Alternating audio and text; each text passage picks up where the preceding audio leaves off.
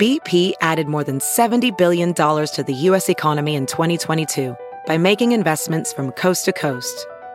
Investments like building charging hubs for fleets of electric buses in California and starting up new infrastructure in the Gulf of Mexico. It's and, not or. See what doing both means for energy nationwide at bp.com/investing in America.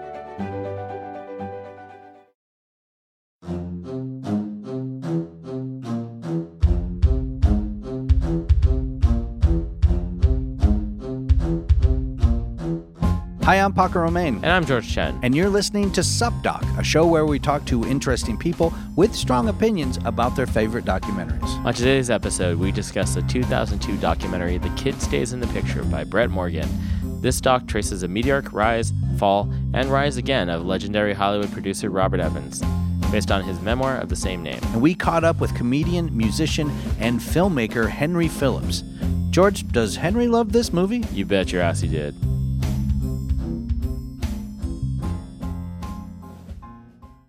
We're here with the very funny comedian, actor, producer, writer. Yeah. Henry Phillips. Hello, guys. Would you say musician also? Oh, did I not say musician? You might not have, but it's become less and less a part of my life, though, Well, you're a great musician as the as years well. go by. By the way, this is a quick technical thing. You can hear me, right? Good call. I just want to make sure. Yep. Okay, check. Smooth, check, buttery, test. 1, buttery, 2. yeah. I just, we're about to talk about a passionate subject, and I don't want to have to Amen. do it again afterwards. Yeah. But I probably could. Take two. No take twos in this business, Henry. Yeah. Happy birthday. Thank you. Happy birthday. Thank you, guys. Yeah. Happy Yeah. birthday. I would sing, George and I would sing happy birthday to But you. you're the musician. But so, you're the musician. Yeah. Plus, we'd have to pay. Oh, wait, you don't have to pay the royalties anymore because it's That's public right. domain. That's right. Finally. Who owned that? The school teacher wrote it. Mildred something or Yeah. other, and they used it as a soap commercial jingle, and everybody just thought they could steal it, but it was a real copyrighted piece of music. When people would pay the rights to use Happy Birthday, to whom did they pay? Who got the guess money? her. Mildred Pierce, I think, was her name. Well, she's dead, so it's her grandkids. Yeah. And it's, I guess, publishing. It's BMI or ASCAP or Oh, I Harry see. Fox or something. I wonder how much money they made on Happy Birthday. That's it why must have every been sick. That's why the restaurants you go to now, they have to make up their own birthday songs. Oh, is that where they do Yes, the clap? Yeah, yeah. Legally, they're not It's your, allowed it's to your birthday, and Clappy, birthday clappy is birthday. yours. It's Yeah. always terrible. Yeah, it sounds Always like something Yoda would say. yeah, exactly. Birthday is yours. But yeah, if you meet for guys out there looking for a sugar mama, if the last name's Pierce, there's a good chance that you're going to be fine. And I only date women named Mildred, so that yeah, helps. yeah, yeah, exactly. I like my ladies older, I'm waiting for Mildred to come back as a name. right? Yeah, Henrietta, Mildred, like grandma names. Yeah. Now this is a nerdy thing because a lot of your comedy is song based, or not a lot of it, but some of it Yeah. is. Do you do publishing? Do you do Oh yeah, all that yeah. stuff? I had to learn about that very early on, and it's been great.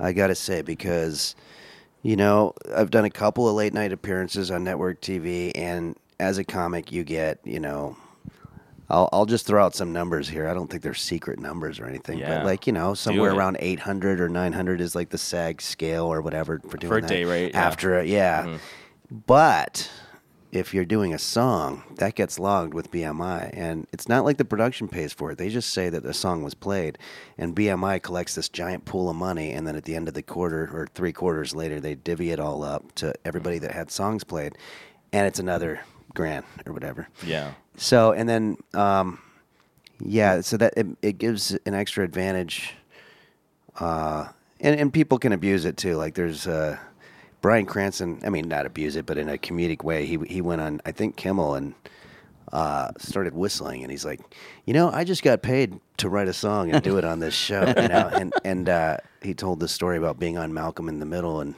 in the script, it just said, he's walking in the kitchen whistling. And then later, the legal team came up and said, what was the song you were whistling? He's like, I don't know. I was just whistling. Okay, so you wrote it then?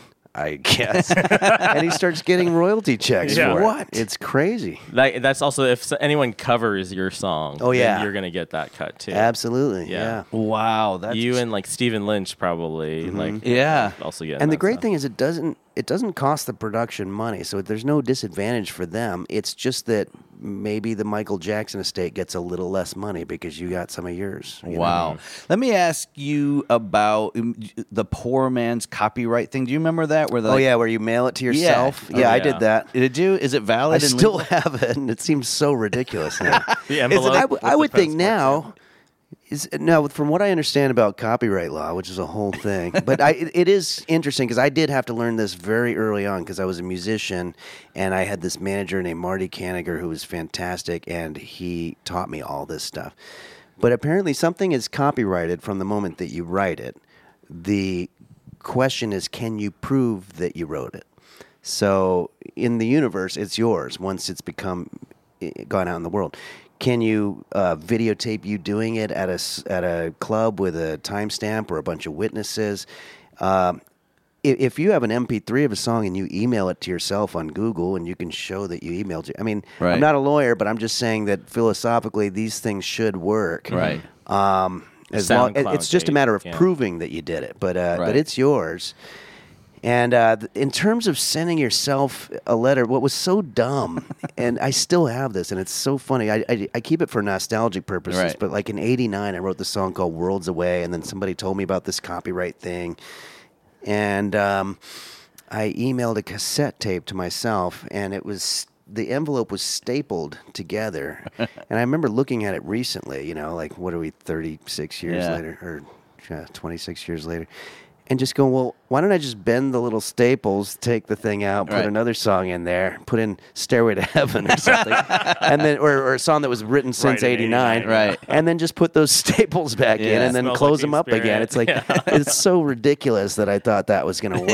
Yeah. Yeah. But I mean, what would you have to do if you sealed it? Then maybe it'd be a little harder to say that you were able. But it seems like there'd be a way to fake that, you know?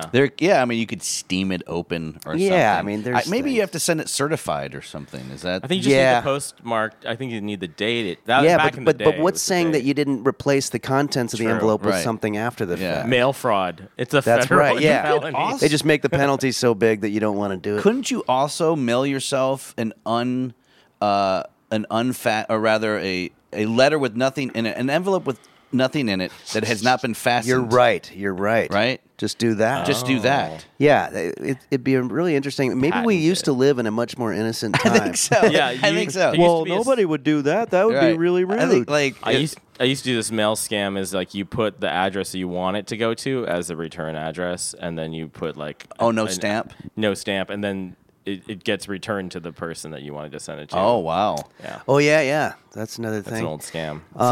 It was like 25 cents. You saved 25 cents. Yeah, it was a lot back then. Yeah. Well, yeah, because they would raise it like 2 cents. Yeah. It's sometimes. 47 cents now. Jeez. We are. amazing. This is a good This is old technology conversation. yeah, this is a good way to But engage I- your listeners. If anybody knows about this, If you were born in envelope 1989, copyright thing, I would love to We'd know love more to know about more that. about it. Yeah, email us at supdocpodcast@gmail.com. send us a letter and 919. Okay, apparently yeah. the original Star Wars was copyrighted that way. That's totally a lie. I'm Oh, sorry. okay. So George Lucas sent himself He a sent copy. himself- yeah. It was like 44 Of the reels. film. Yeah.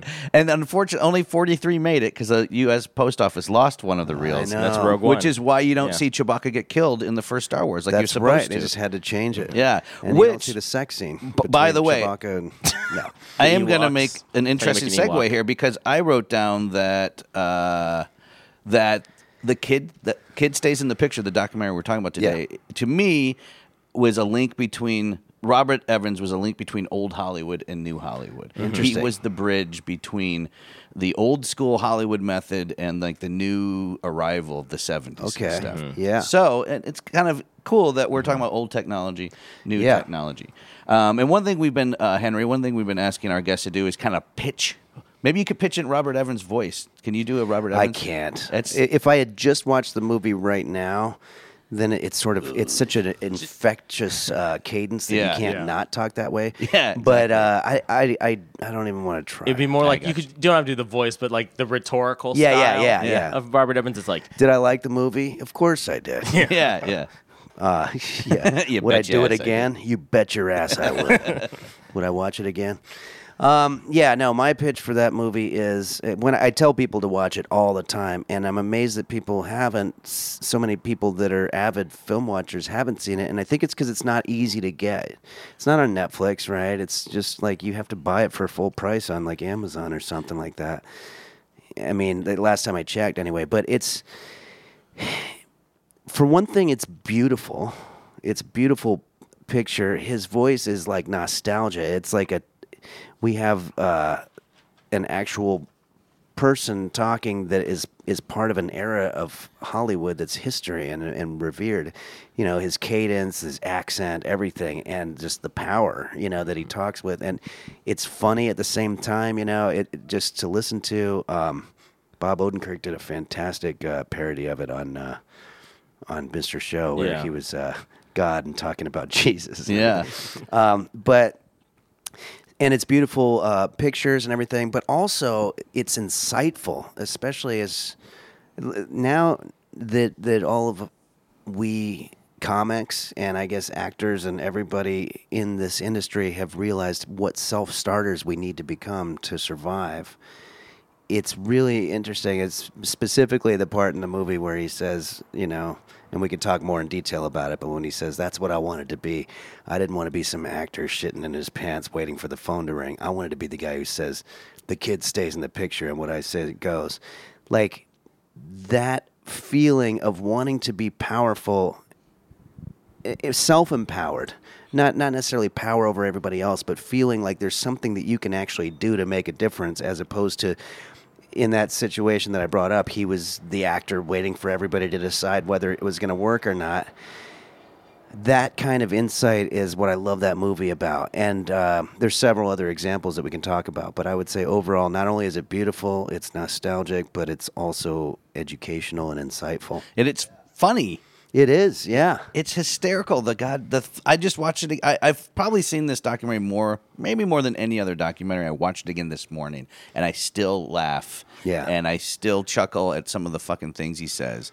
Because he's amazing. Robert Evans is... It is a life. It is definitely a life. Yeah, absolutely. Like, it's super honest. Like, you would think somebody like him wouldn't portray himself as vulnerable and honest. It's so self-deprecating at times. Yeah, he really puts himself out there. He does, but it's also... And that's almost a show of strength. Yeah. To be able to do that. Absolutely. And one thing I didn't quite realize is that this was based on a 94 autobiography that he had written. Yeah, it was a book on tape. It was? Yeah. Did you hear it? I think that might have been what Mr. Show was talking about, and the movie came out afterward, and I don't know who put the pictures and the music, added that, and some of the old footage, but it just made it even more of an experience. Right. Oh, I see. So Brett Morgan, the director of this documentary, took his narration from the book on tape. If I'm not mistaken. A lot of it is, yeah. I think it mentioned in the credits, a lot of the audio was... That cadence that he uses is so great because he just owns everything that he's done. Yeah. He owns the good and the bad. And Yeah. the dumb mistakes he made. But also is a complete...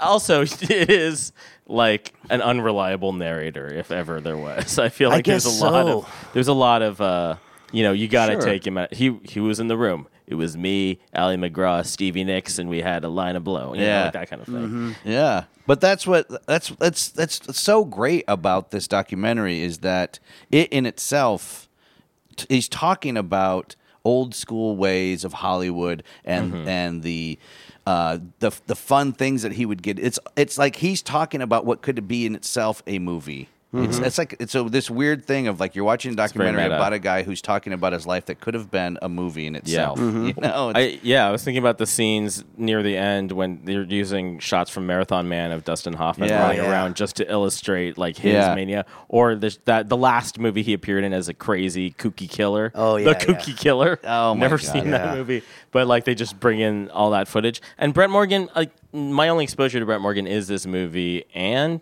Montage of Heck. So they're kind of similar, like animating certain things and like using the first person perspective. There's a lot of stuff came up with Montage of Heck where we're like, did that really happen, or was he just fucking with people? Yeah. And so he also worked on the new J.T. Leroy documentary. He did. So absolutely. I think that's one consistent thread is like he just goes with the source material. What I thought was fascinating. Okay, here's a couple of things I find is fascinating. One, I didn't realize even back then they were commissioning books to be movies. I kind of thought that was kind of a newish thing that books became movies. Like graphic novels are becoming movies.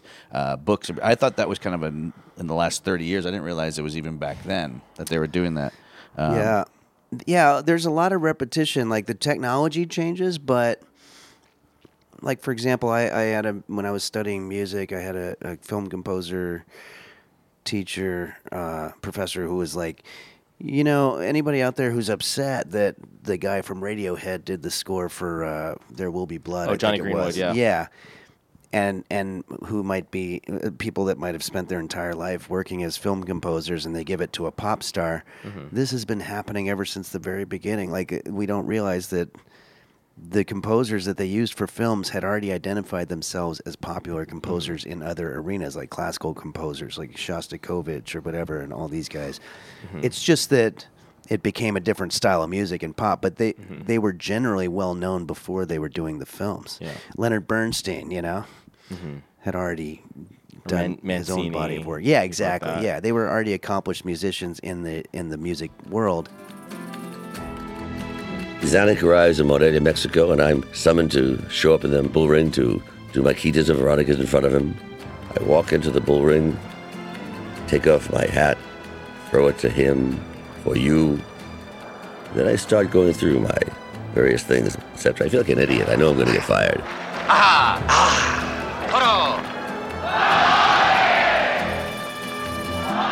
Suddenly, Zanuck stands up, all 5'3" of him, picks up a bullhorn. The kid stays in the picture, and anybody who doesn't like it can quit.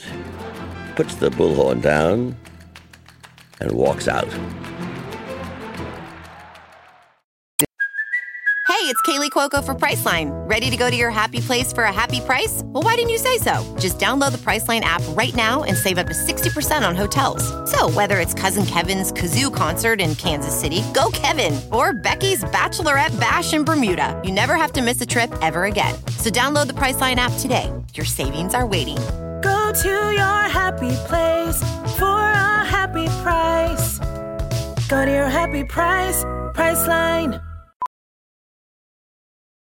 As a professional welder, Shayna Ford uses Forge FX to practice over and over, which helps her improve her skills. The more muscle memory that you have, the smoother your weld is. Learn more at meta.com/metaverseimpact.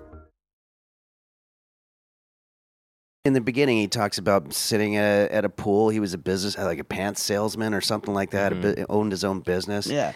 And he's like, he references that he's a good-looking guy, which is a hard thing for any guy to say. But then there's a picture of him hanging out at the pool that somebody found, and he is a good-looking guy. He's like you're like almost like a ethnically ambiguous Cary Grant. Yeah, exactly. Yeah. And he basically gets discovered, and then he did a couple of acting jobs here and there, and then there's this turning point in his life when he was supposed to play the Matador in The Sun Also Rises. Yeah. And Hemingway is there.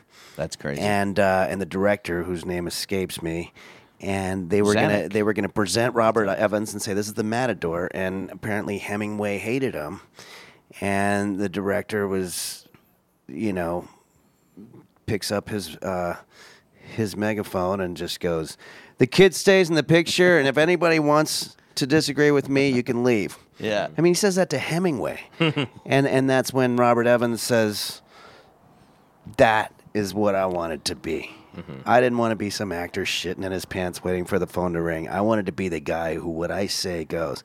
And it's so honest and so great. And it's such a perfect example of a moment in time that changes the rest of your life, and that's what's so powerful about it. Absolutely. Now, Henry, I don't know why I said it like now, Henry.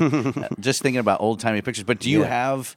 Can you share a moment with George and I and our listeners? Did you have a break like that where maybe not discovered, but someone where you thought, oh shit, I don't know if this is going to be right for me, came along and that your career hopped up from that? 99, yeah. And this is the first one that comes to mind. But like, so in 94, 95, I was a comic / finishing my degree at UCLA in political science. And I had a couple of songs and I would go around and do them. I hadn't decided what I was going to do with my life yet. Had a day job as an English tutor and gave some guitar lessons or whatever. I was pretty much floundering. And then in about 96, I did a show at the Improv that went pretty well, and I became friends with Doug Stanhope. Nice. And I admired him so much. I was like, wow, this guy, and I had been to San Francisco at the Punchline, and I saw his headshot there, and I was like, well, this guy's like, he's famous. He's like the headliner at the Comedy Club and everything, and then we became like drinking buddies. And then in 99, he took me out as his opening act, and I went to Houston, Laugh Stop in 99, and featured for the whole week to packed houses. And that was the moment I was like, this is absolutely what I'll be doing from awesome. here on out. Yeah. And I think meeting him, because suddenly Hollywood became this kind of, or comedy became this big playground. It was just like, whoa, you can easily be hanging out with comics that you look up to and everything like that. And so, I mean, that's the first one that comes to mind. That's always been a really big one for me, is making that transition from what am I going to do to knowing for sure. Right.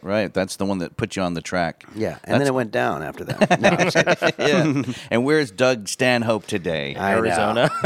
Well, he's making his own books on tape. And he's fantastic. awesome, man. I know he's going to be in, I think he's going to be in San Francisco next week. That's going to be great. It's going to be way past when this comes out. But still, I'm just saying for my own. No, he's got such a strong cult following. I'd say. Oh, he's amazing. Yeah. And I don't think there's that much of. There's a tiny little bit of overlap between those two people. It's just people that take life into their own hands and do it their way. Right. The song "My Way," I think certainly applies to Stanhope, and I think it applies to Robert Evans as well. Oh my God, for sure. And maybe that's a litmus test. If you can listen to the song "My Way" and feel like it's about you. Yeah. I mean, all of us, what the hell are we doing? We're doing it our way. That's true. And speaking of Sinatra. Like that was great. He plays a big part in this this documentary, which has been verified in so many other lore retellings of other stories. Like Mia Farrow. Was it Mia Farrow? Yeah. And he was the heavy for sure. Absolutely, it's a great story. I'm going to back up just a little bit though before we get to that point, because I want to go back to the fact that for people who haven't seen this documentary, and if you haven't, you need to. Maybe just turn this off right now and go watch it and come back, because it's incredible. But so Evan Picone was the woman that discovered Robert Evans in the pool. But Robert Evans and his brother had a successful women's pants business, and then in the doc he even says, so you could say I was in women's pants, which is hilarious in itself. Crazy. But he says, and I love this word, but he says he's the reason women started wearing slacks. Oh, yeah. Is because of his brother. He and his brother had this garment business, and I love the word slacks, because my dad used to say slacks. Go put your slacks on. Yeah. It's such a dad word. Yeah, exactly. Like Davenport. Slacks. Yeah. You ever, go sit on the Davenport with your good slacks.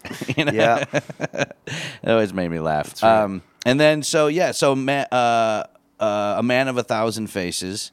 Right. Story of Lon Chaney. The story of Jimmy Lon. Cagney stars in it. Yep, right? his here and first movie.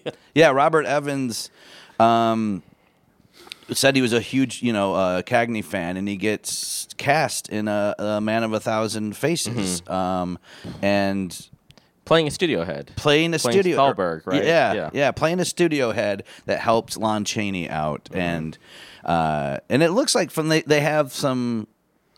Footage from that movie, and it looks like he's doing a good job. I guess he says Cagney said you're a decent actor, and something like that.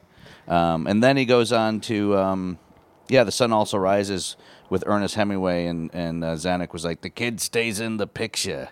Which I haven't seen. Have you guys ever seen No. The Sun Also Rises? I've never No, seen I've read the book, and I kind of want to leave it at that. Right, I can't yeah. imagine it as a movie. Well, I guess they were saying Hemingway saw himself as the Matador character, but I thought that he was more the main character in it.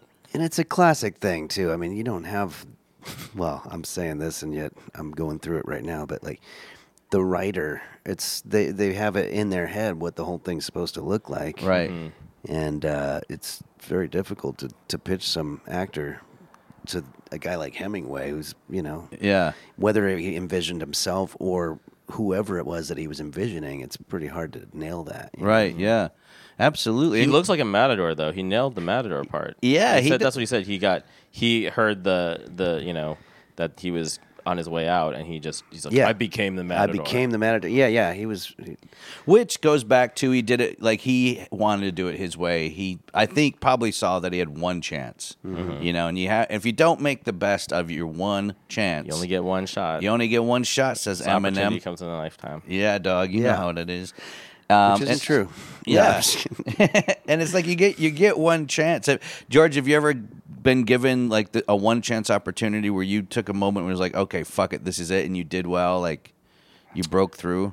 I guess I would say the one acting thing that I got, and I had never really auditioned for anything, and it was that thing for Looking, and I had taken some improv, so they just told me to just improv a thing, and I fucked up the line, but it just kept going, and I guess they liked that.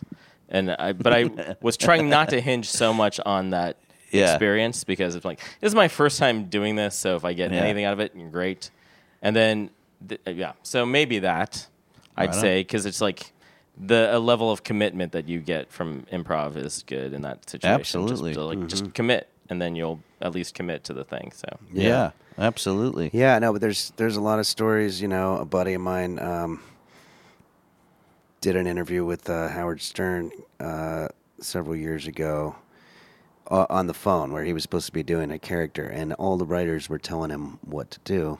I don't want to say his name just in case, but he's a very talented guy, and he made the choice that he just ignored all the stuff that the writers were telling him because he didn't think it was that funny. Yeah. He's a funny guy in his own right, and he improv'd it, and Howard loved it, and then he was on there a whole bunch since then. So, oh wow, sometimes you have to go ahead and take your risk. And the writers were like, "Well, you didn't say any of the stuff we told you to say, but I guess it was pretty good, so whatever."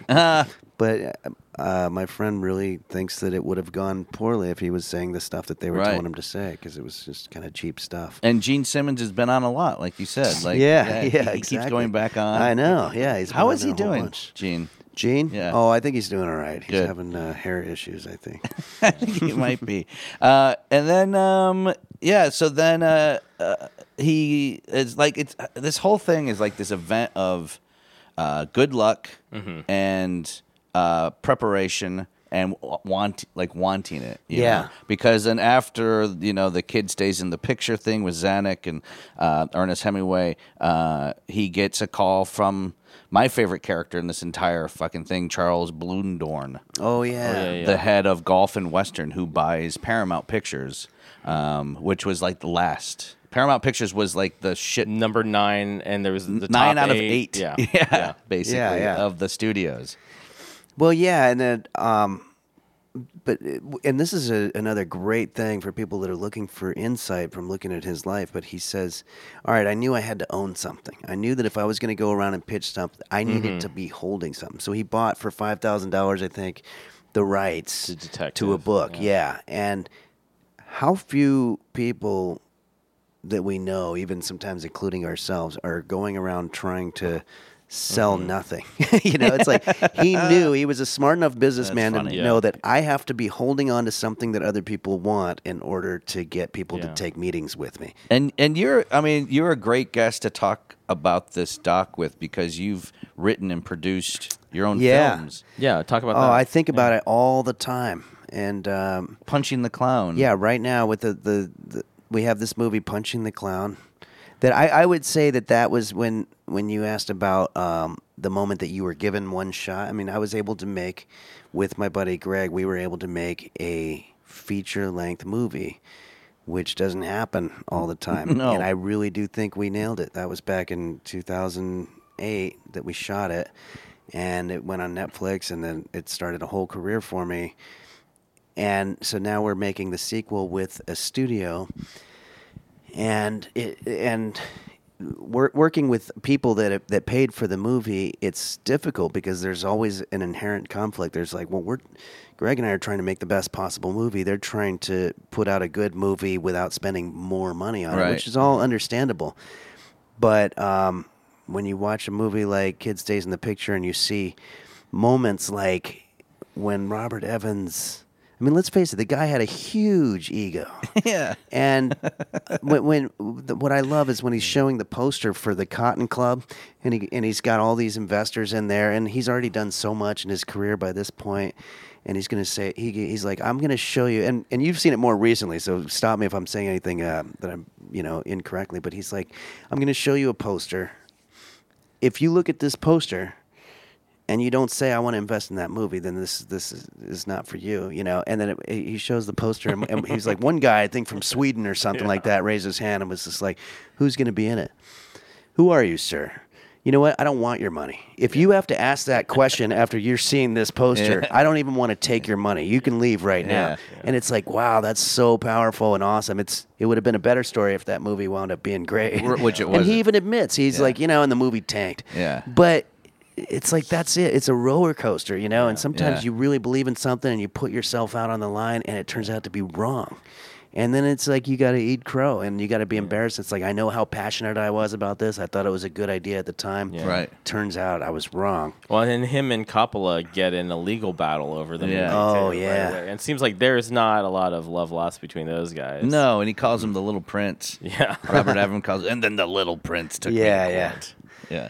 Yeah. Yeah, but when you see, those are the inspiring things when you see, and this is another big part of the movie for me, the lasting effect of it is now in this age where a lot of people will tell you that studios are basically bankers. Record labels are bankers. They're not, they will front money for an investment and then they'll hope to get it back. They're not the people, the guy who discovered Elvis, Sam Phillips or whatever, just saying like, I'm going to take this guy, I'm going to go around and make him go on the radio, everybody's going to hear it, and it's going to go crazy. It's like Robert Evans was one of those guys, too. These are people that just loved the thing that they were pitching so much that they put everything on the line for it, whereas now it's like, okay, well, who's in it? Yeah. All right, so according to statistics, we'll probably make at least this much money, and there's a chance that we can make more. You balance out the risk and everything. Okay, we'll pay for it, Right. There's just no passion. There's Where's no the art? somebody trying to do something that might completely fail, but it might succeed and be the best thing that change filmmaking. It seems like right now people are like trying to make stuff that's going to appeal like internationally. That's why all these superhero movies do well. They can we can sell this in Europe, we can sell this in China. It's like an action movie.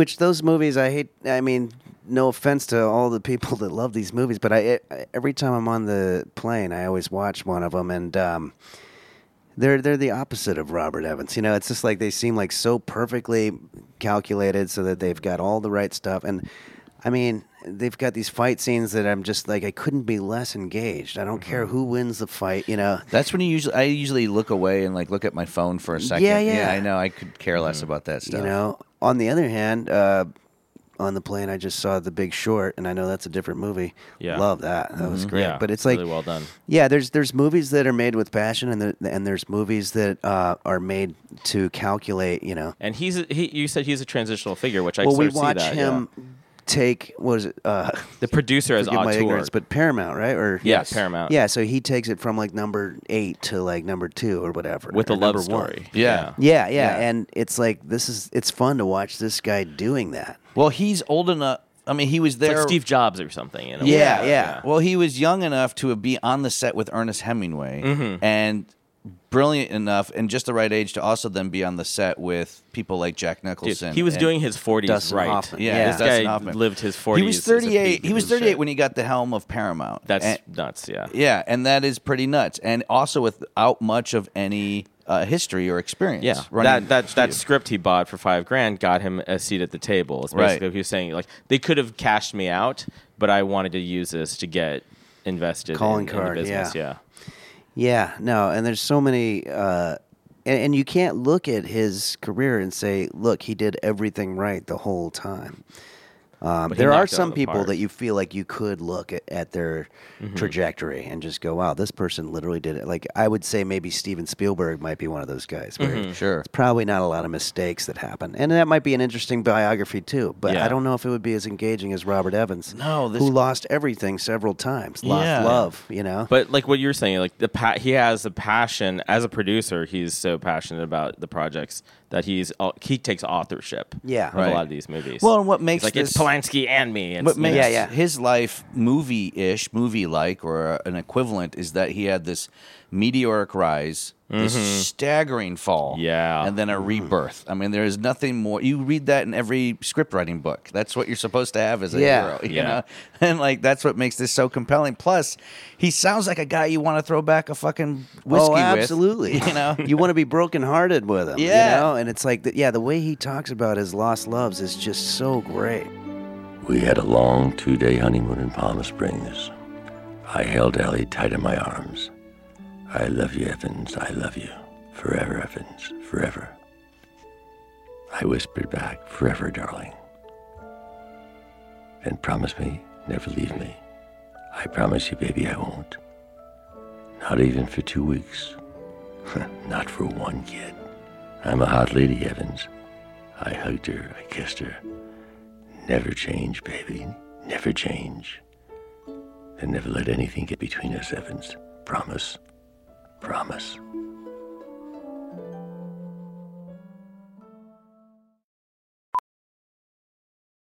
Welding instructor Alex DeClaire knows VR training platforms like Forge FX help students master their skills. There's a big learning curve with welding. Virtual reality simulates that exact muscle memory that they need. Learn more at meta.com/metaverseimpact.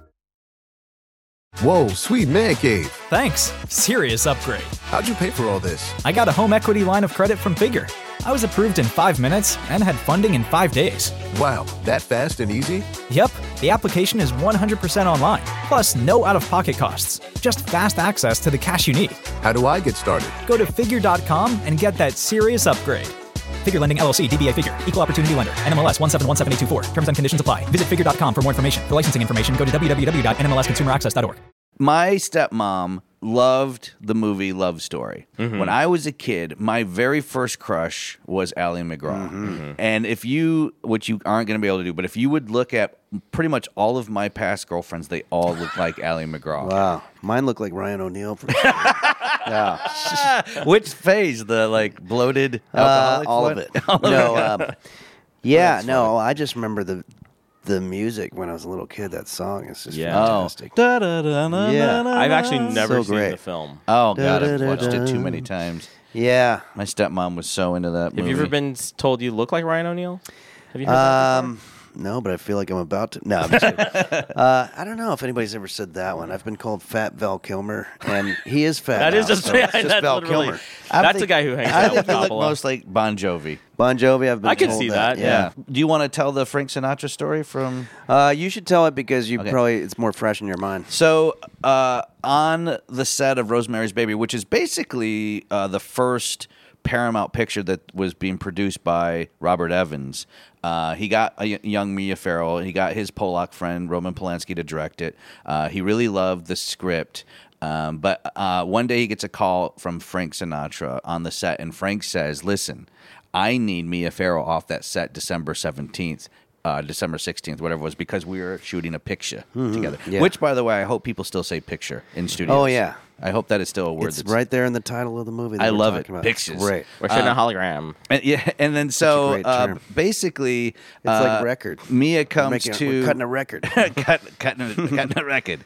An acetate. And they're married. You don't at the say time. MP3. They're married. Frank Sinatra and Mia Farrow are married and must be separated by 30 years or something, I think. Oh, yeah. Something big. And he says to Robert Evans, I need, like, and this is this is Frank She's Sinatra. got great taste in men, by the way. Yeah. He says, I need her off your set because we're shooting a picture together. Mia Farrow comes to Robert Evans and says, I love him, and I'm going to have to quit the picture. Yeah. And then Robert Evans says, I know how to get to a dame's head. Ego. So he has his editor cut together like an hour version quickly, and he plays it for Mia and is like, look, you're a star.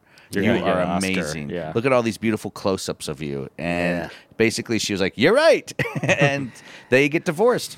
Sinatra divorces her like that week, and which is insane. Hell hath no fury like a woman scorned. Amen. He's like, I ain't touching that dame. Like a dame. Yeah, and so she stays, and then they show pictures of her dancing and being all hippie-ish and lovely, and she's so cute with the pixie haircut and stuff. And and then the movie fucking goes nuts. It does really well. Yeah. And she wanted Robert Evans to take out a 2-page ad showing what his how it opened versus versus Frank Sinatra's, which I think he was doing The Detective, the movie. It was the movie. Yeah, that's what it was. The thing that Robert Evans was like, like the thing that got me in this business might take me out of it. Robert Evans goes on to get the rights to The Godfather, and he basically says there are no Italian-American directors in Hollywood. That's right. And there's only Jewish the Jewish actors would play the Italian actors or Italians in the gangster movies, and Which there was could work very easily. Yeah. Or they used to play Indians, Native Americans. Like Jewish guys would always play Native Americans and stuff. People didn't know what ethnicities were, so they were just like, "Oh yeah, sure." Yeah, David Carradine as Kung Fu. Yeah, I mean, like it's so random. It's a lot better now. Yes, it's gotten a little bit better. Tilda Swinton is Tibetan, right? And wait, and then who's playing Ghost in the Machine? Scarlett Johansson is Ghost in the Shell. Ghost in the Shell. Yeah. Oh, that's controversial, right? It is a bit. Yeah. It is a bit. But so then that's what brings in the legend of Francis Ford Coppola into the story. We had apparently only made 3 movies that weren't considered that successful. 3 horrible movies. Yeah, basically. And like a musical, which I had no idea he had done a musical. I didn't back either.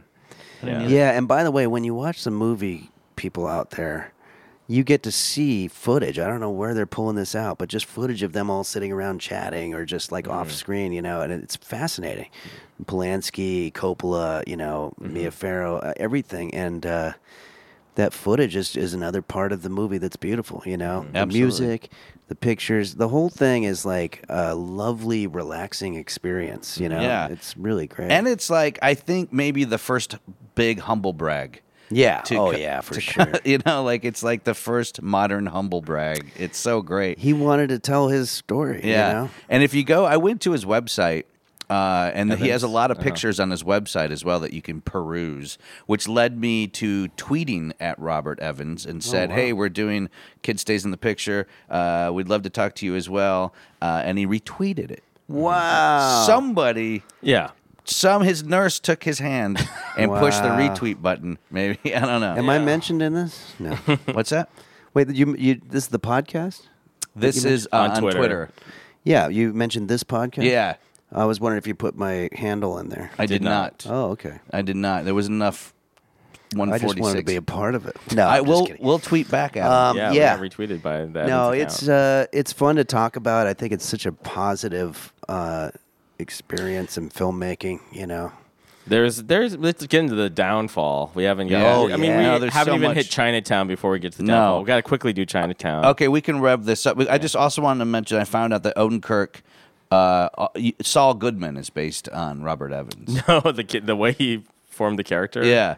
A guy who can talk his way out of anything. Yeah, Oh, I didn't know that. Yeah, so he based Saul Goodman on Robert Evans as well. That's interesting. Yeah. But yeah, he's got a burner phone. Yeah. So we get into Chinatown. He commissioned. Okay, so then I read this that he wanted Robert Towne to do Great Gatsby. That's why he first got to work with Robert Towne, and then Robert Towne has this whole other idea about Californian water, and then he shows the script to Robert Evans and a bunch of people, and Evans doesn't really get it, but he's still like, I trust this guy, I'm going to make it, that's a big leap of faith. Well, he calls it Chinese, like he couldn't read it, he said. It's like nobody understood the script, which I didn't quite understand what that meant because I'm not sure what was so confusing about it. I think it can still be it's a complicated movie, Yeah. So I could see it being without having the visuals of Jack Nicholson doing it, but he was writing it for Jack Nicholson too. Mm-hmm. So that ends up being a huge thing. That's like another thing. He wins a bunch of Oscars. Yeah. And yeah. No, the ups and downs are fantastic to watch. It's like it kind of brings up the question, would you in your life deal with all the downs if you had all those ups, Right. Or would you be in a cubicle your whole life? There's two options. There are. He brings the first down, he definitely brings on himself, which is getting nailed for buying $19,000 worth of cocaine. Medical grade cocaine. Yeah. And my favorite part of this He even says that I was so fucking stupid. Yeah. But my favorite part is how he gets out of it.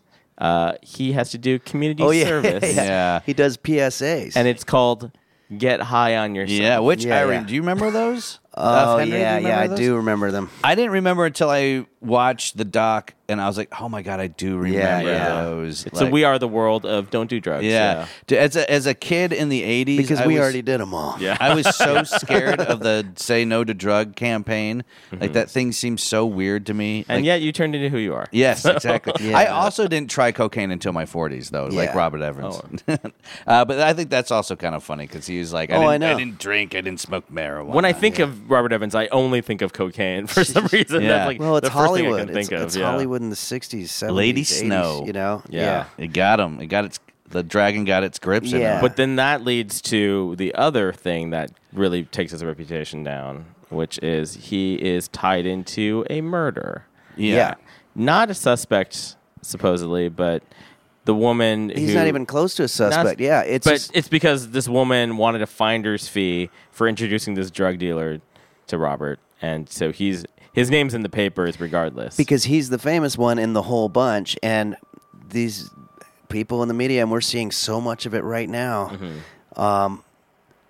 they want a story and a headline that says Robert Evans, producer, and murder in the same sentence. Yeah. Suddenly, everybody just walks away going, oh. Like right now with Brad and Angelina, like I saw the headline that said, police investigating child abuse reports of Brad Pitt. Yeah. And I was like, all right, now I got to read this. What the hell is this? And then I look, and like the quote from the police is something like, we are seeing no evidence of any child abuse.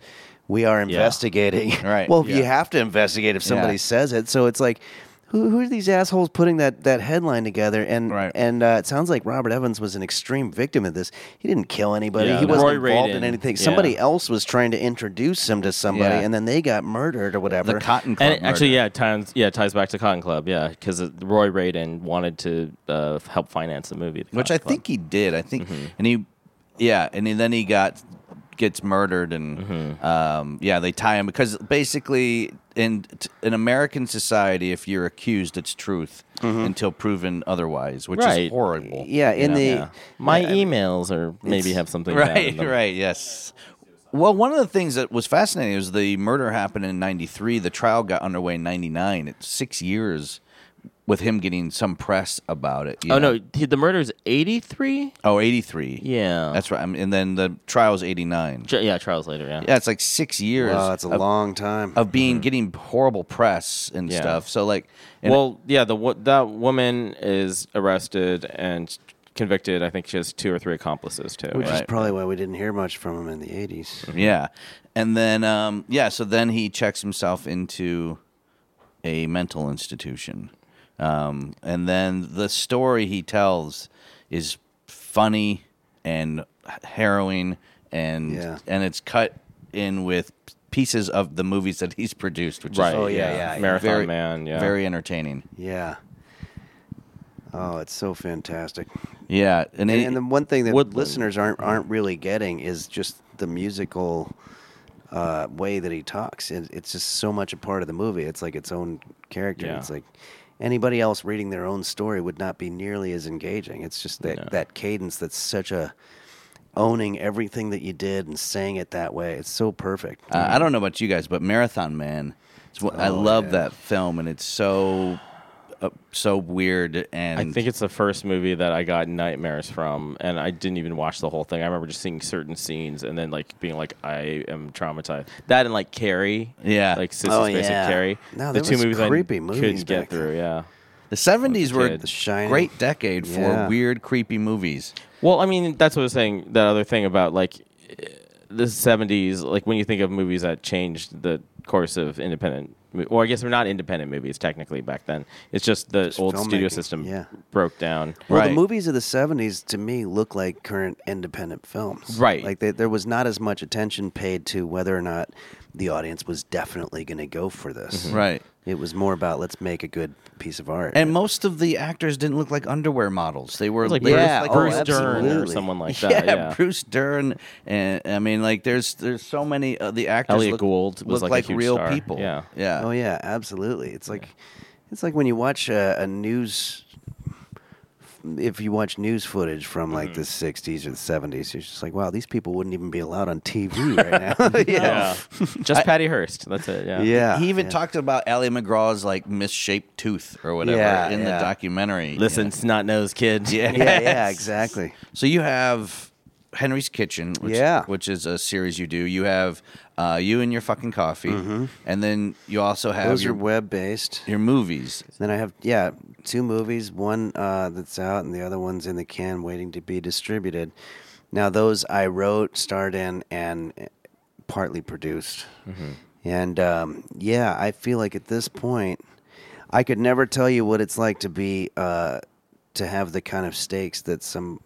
You know, I feel a little bit. I used to like take some sort of joy in it when a movie came out and just fucking ate it, thinking I'd be like, fuck you, your movie sucked. Yeah. Now I don't think it's necessarily the fault of the filmmaker. I'm just sort of like, I'm amazed that anybody can make a good movie because of once the money goes up to a certain level. How can you possibly make decisions? Like, people must be scared shitless. You know, it's like what Dave Chappelle went through in the second season. Right. Once Comedy Central knew they were in for $50 million, they had people standing around in suits telling him what to do. Yeah. And he's like, well, that's not the way we made the first one. Right. And I'm just like amazed at how many cooks are in the kitchen and how anything can possibly get done. You know. Yeah. What would you do if like a studio came to you? Let's say like what Louis C.K. got from FX. Yeah. Do you have something in mind that you would want to try, or would you take one of your existing? Yeah, I have a whole bunch of ideas, but to be honest with you, if I got that, and now Louis took a lot less money than normal in order to do that, which was probably smart because that takes away that guilt feeling if you're wrong. You know, it's like, well, hey, at least we all saved money on it. Yeah. You know, and also that's part of the negotiating of it. It's like, all right, if we're paying you less, but yeah, I would try to take the money out of it as much as possible because then you're going to be afraid. It's like, boy, what if I'm wrong about this? And you can't be. You have to be owning it every step of the way. But yeah, you could make something and just completely flop. I mean, when there's got to be so many countless tales of people making a movie that thinking, like, just picture what goes on. You guys know, I mean, we all kind of in Hollywood know, like, what goes into making a movie. It's like somebody gets an idea, and then if it gets approved, the next thing you know, you've got burly men bringing giant pieces of equipment, cranes. There's all these, oh, Jesus, guys. Yeah. I hope this is fucking good because we're spending a lot of money. A lot of people setting up giant structures and, you know, craft services and chefs and all these other people. Yeah. It's like all to make a giant piece of shit. It's like, sorry about that, everybody. Right. You know, it's a little bit nerve-wracking. Yeah, you know? all But, of a sudden you have people whose families depend on your movie. This is reminding me of the thing that we were hearing about from Brett Berg about the Canadians' infrastructure, those like weird tax loop movies. Yeah. Where people are just like, we don't care whether it does well at all. Yeah. And we're just, because it's a tax write-off for some people in Canada in like the 70s, just like Cronenberg. See, that would be a beautiful situation to be in. Right. And you'd probably wind up making an amazing movie because that of pressure's off. Yeah, and you can't have that pressure. I was listening to Fresh Air, and she was talking to David Bianculli, the TV critic, who just wrote a new book, and he panned Lucky Louie, the TV show, as a TV critic, and Louis C.K. wrote him a letter that said, like, there's crew that depend Yeah. on this. There's people's livelihoods that actually depend on this. And you're ruining their life. This TV show, and he's a TV critic out of Akron. And you're just some guy. Yeah. Just some fucking guy with an opinion, you know? Yeah. I mean, I have thought about this a lot because, like, I used to do a lot of music writing, like music criticism. Yeah. And I did kind of enjoy taking people down a peg. Yeah. And now, as an older person, I'm like, why? That was just Schadenfreude, because it's like, the nice thing you do, it's still someone's dream that they're doing, and you don't need to really shit on them, because it's probably not going to work out anyway, so you don't need to add to that. Right. Yeah, no, it's true, and also it might not be their fault that it came out that way. Well, and it's one thing to have like creative and constructive criticism. It's another thing. Like I was in a band and we got a review, and she talked about how we looked. And right. It literally had nothing to do with our music. Yeah. And she said that I looked like more than Frank Black than not. I remember. Ooh, okay. And I was like, oh, you little bitch. I was Wait, so you mad. looked more like Frank Black than not? Than not, yeah. So she basically described every member of the band and how they looked. And she's like, bass player, piano player, Pac Romain looks more like Frank Black than not, or something like that. Can that be the name of the podcast now? Yes. I was so mad. I was like, oh. Yeah, it's like, what about the music? Yeah. Like, describe the music. Yeah, and when we're in a different era, too, than Robert Evans was in, because chances are the critics back then they had to jump through some loophole or some...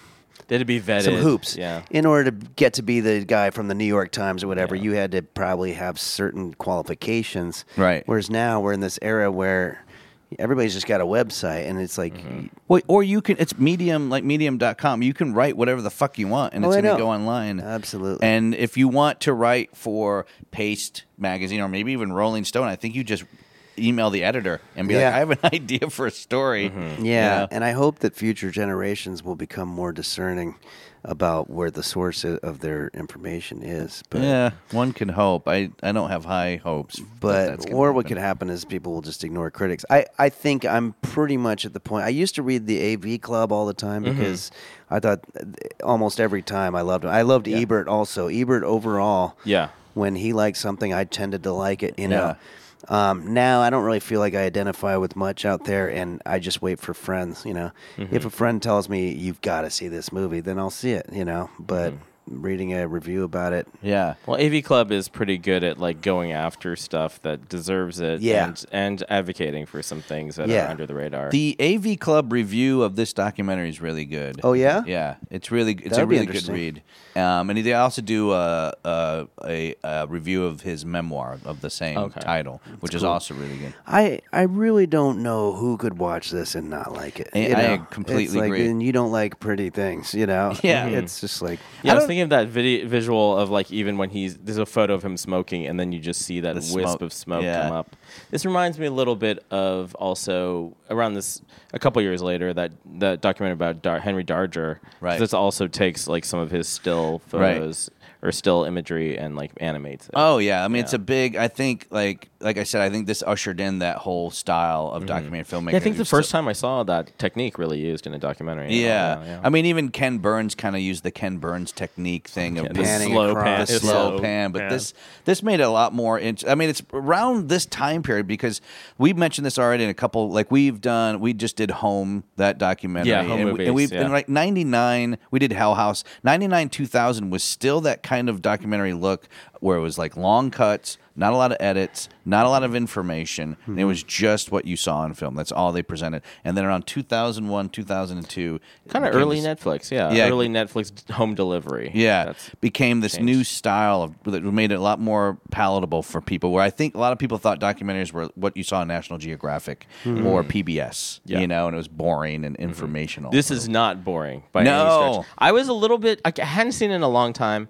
and I started watching it last night. I'm like...